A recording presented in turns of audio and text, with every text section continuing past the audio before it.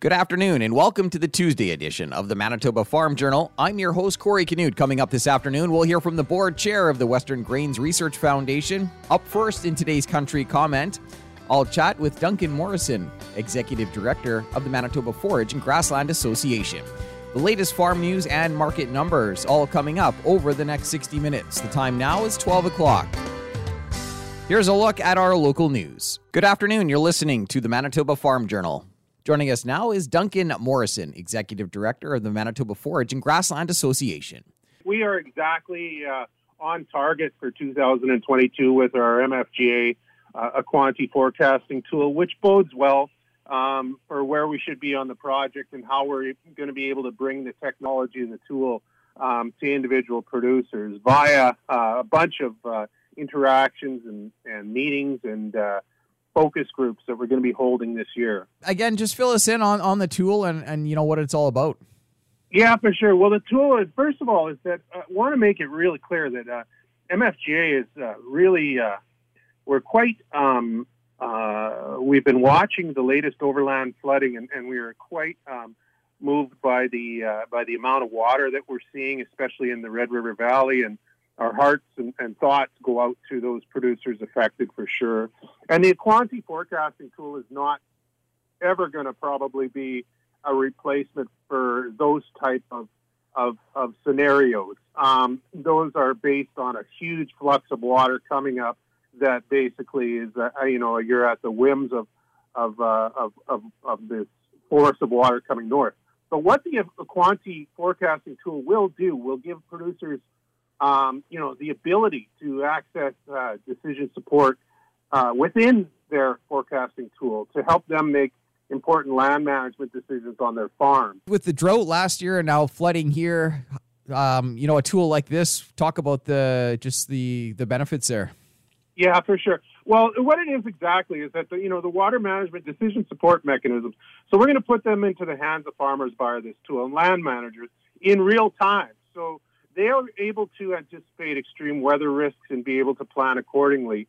In the long term, this same tool could be used for land planning, farm and land plans that could help, decide where they might put in certain types of crop rotations, where they might retain a wetland, where they might retain a grassland, where they might restore a wetland.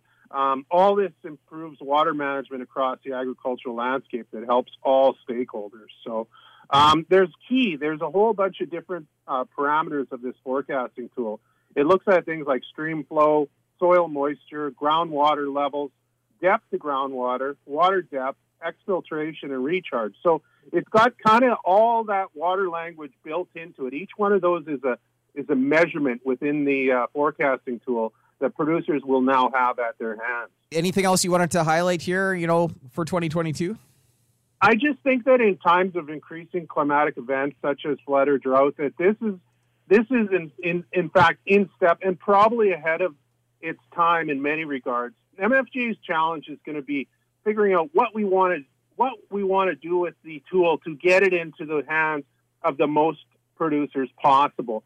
And that's going to take some education and some extension from MFGA, and we're fully prepared to do that.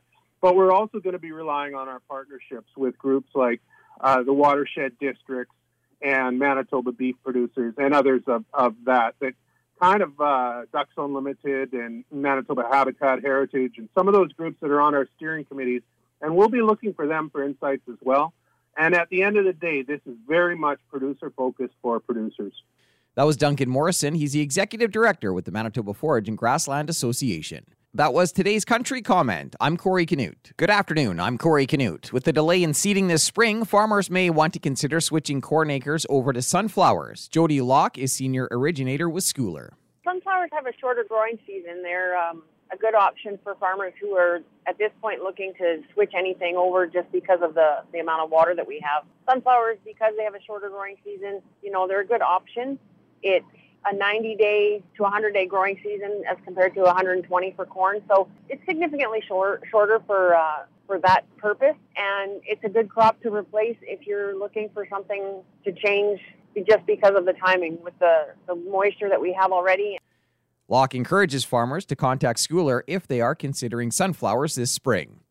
It's going to take multiple years for beekeepers to rebuild their colonies after the harsh winter. Jake Berg, chair of the Canadian Honey Council, says varroa mites led to a major decline in the bee population. He notes losses reported this spring in Alberta, Manitoba, and Ontario were at about 45% on average. Saskatchewan was at 30%, while Quebec was the hardest hit, reporting a 60% loss on average. The way out of this, or the way back to normal, is going to be it's going to take at least one or possibly multiple rebuilding years for most producers.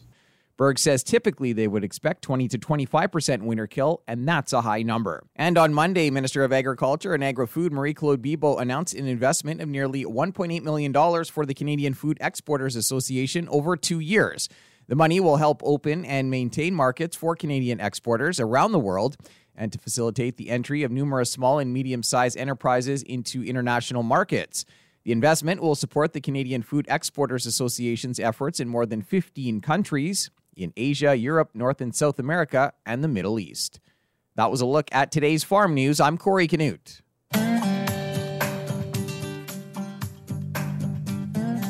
Good afternoon and welcome to the Prairie Ag Wire for Tuesday, May 17th. I'm Corey Canute. Coming up today, we'll hear from the board chair of the Western Grains Research Foundation.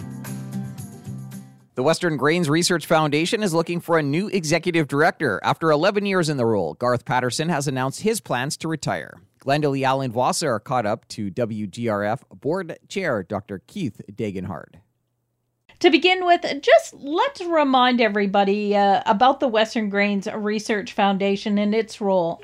Western Grains was created by the farm groups at the time in 1981, and it was created from the forerunner of crop insurance, the Prairie Farm Assistance Act. There was dollars in that fund that the federal government didn't know what to do with because there were people who had dollars in it that had actually passed away, and the distribution of it was going to be a nightmare for them. So the farm groups at the time presented the concept that why wouldn't we put that into an endowment fund and fund research?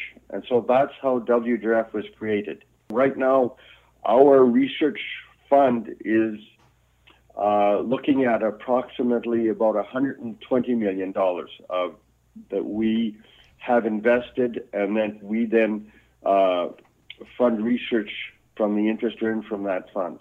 So we are right now investing about $15 million on an annual basis into different research across Western Canada is what we're doing.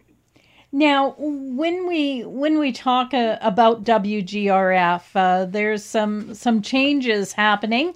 The executive director, Garth Patterson, has submitted his notice to retire. Yes, much to our disappointment. But when we hired Garth had extensive experience in the agricultural industry. The last period of time before he came to WGRF, he'd been working with SAS for a period of years.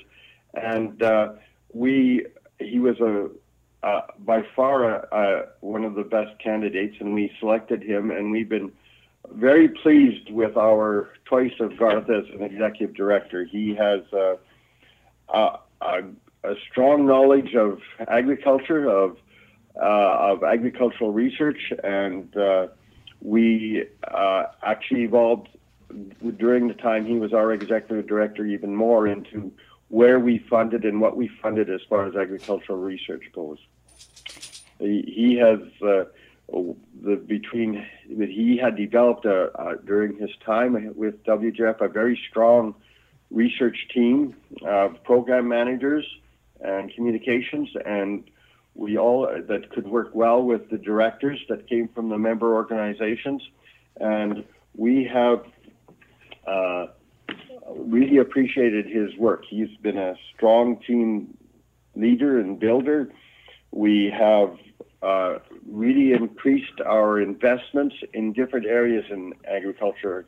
One of the things that we have done, along with the work that our staff had done, is we have invested a lot now in research capacity, both at the universities and to some extent with Agriculture Canada, with building, and also research associations. They're building research capacity.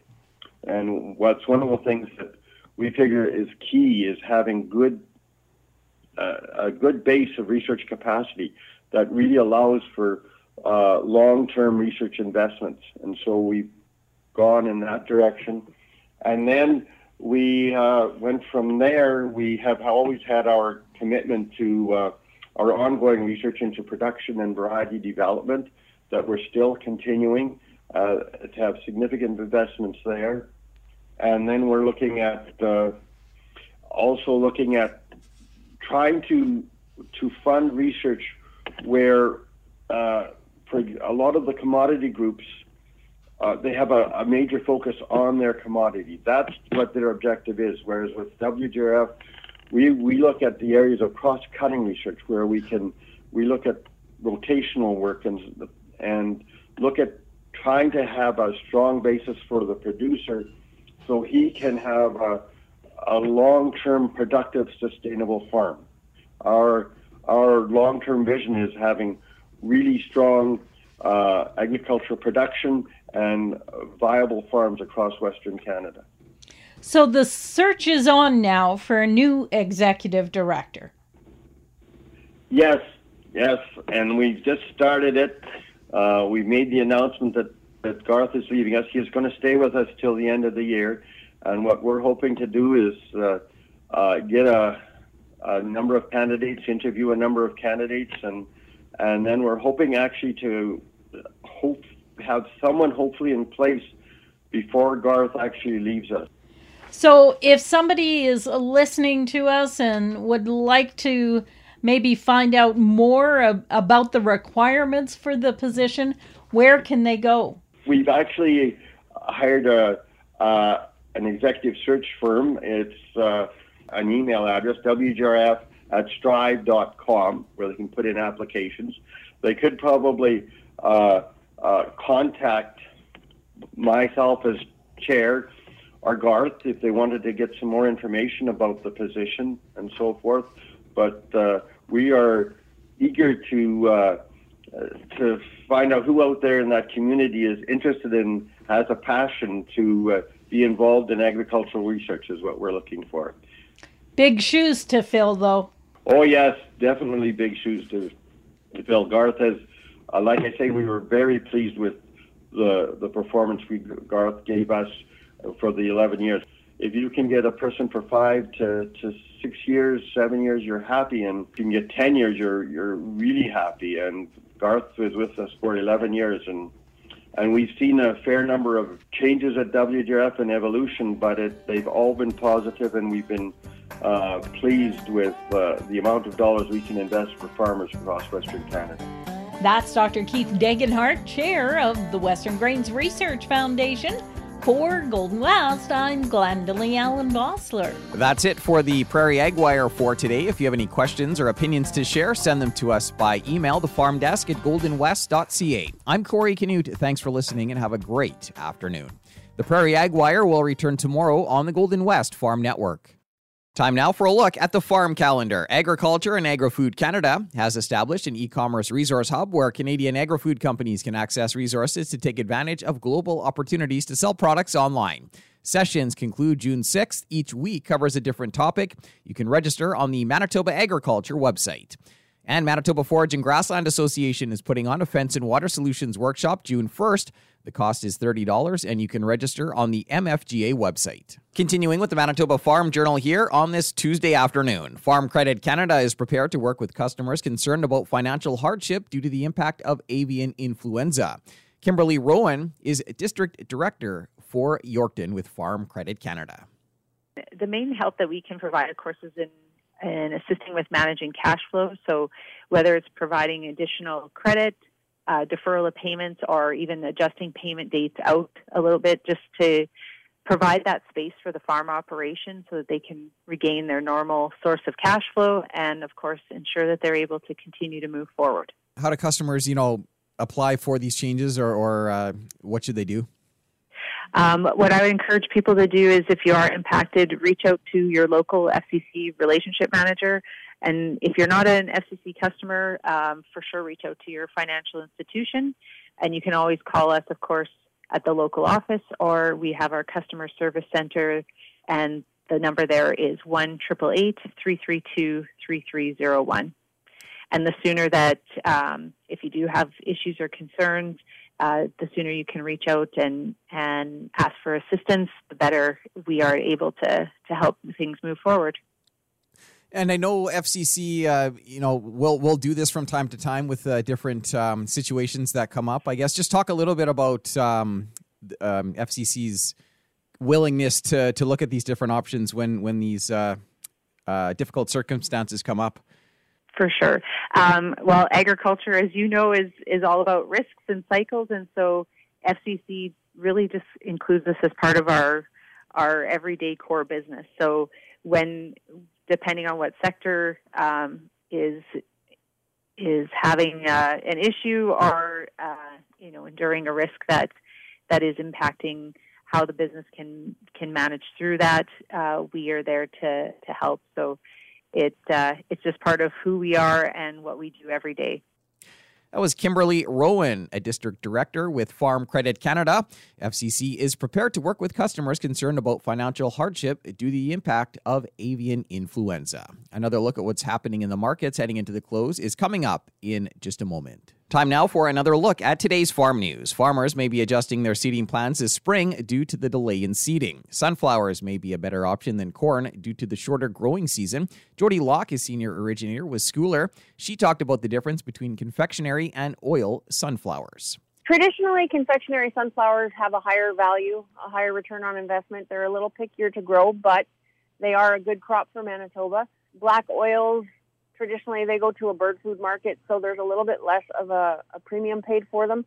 So if farmers are trying to decide, depending on reasoning and what they are looking to achieve, confectionery sunflowers have been a good option for Manitoba.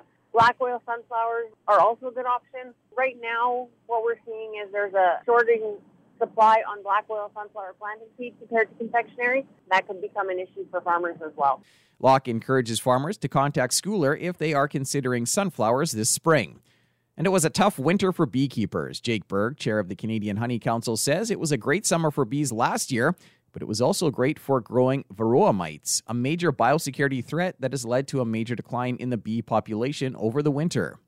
Alberta, Manitoba, Ontario are all talking about kind of 45% losses as an average. Quebec is probably the hardest hit with about 60% losses on average. And Saskatchewan is sitting at about 30%, I believe, at the moment. Typically, we would expect, 20 to 25% as a high number. He notes for some producers that were hit hard, it's going to take multiple years to rebuild their colonies. I'll be back after this to wrap up today's program. We've come to the end of another Manitoba Farm Journal. I'm your host, Corey Canute. If you have any questions or comments, you can reach us by email, thefarmdesk@goldenwest.ca. Today's closing numbers with more in-depth commentary on what's happening in the markets is coming up at 10 to 2 on the Markets Farm program. Coming up on tomorrow's show, we'll take a look at this week's crop report. Thanks for listening and have a great afternoon. Hope you can join us back here tomorrow starting at 12 noon.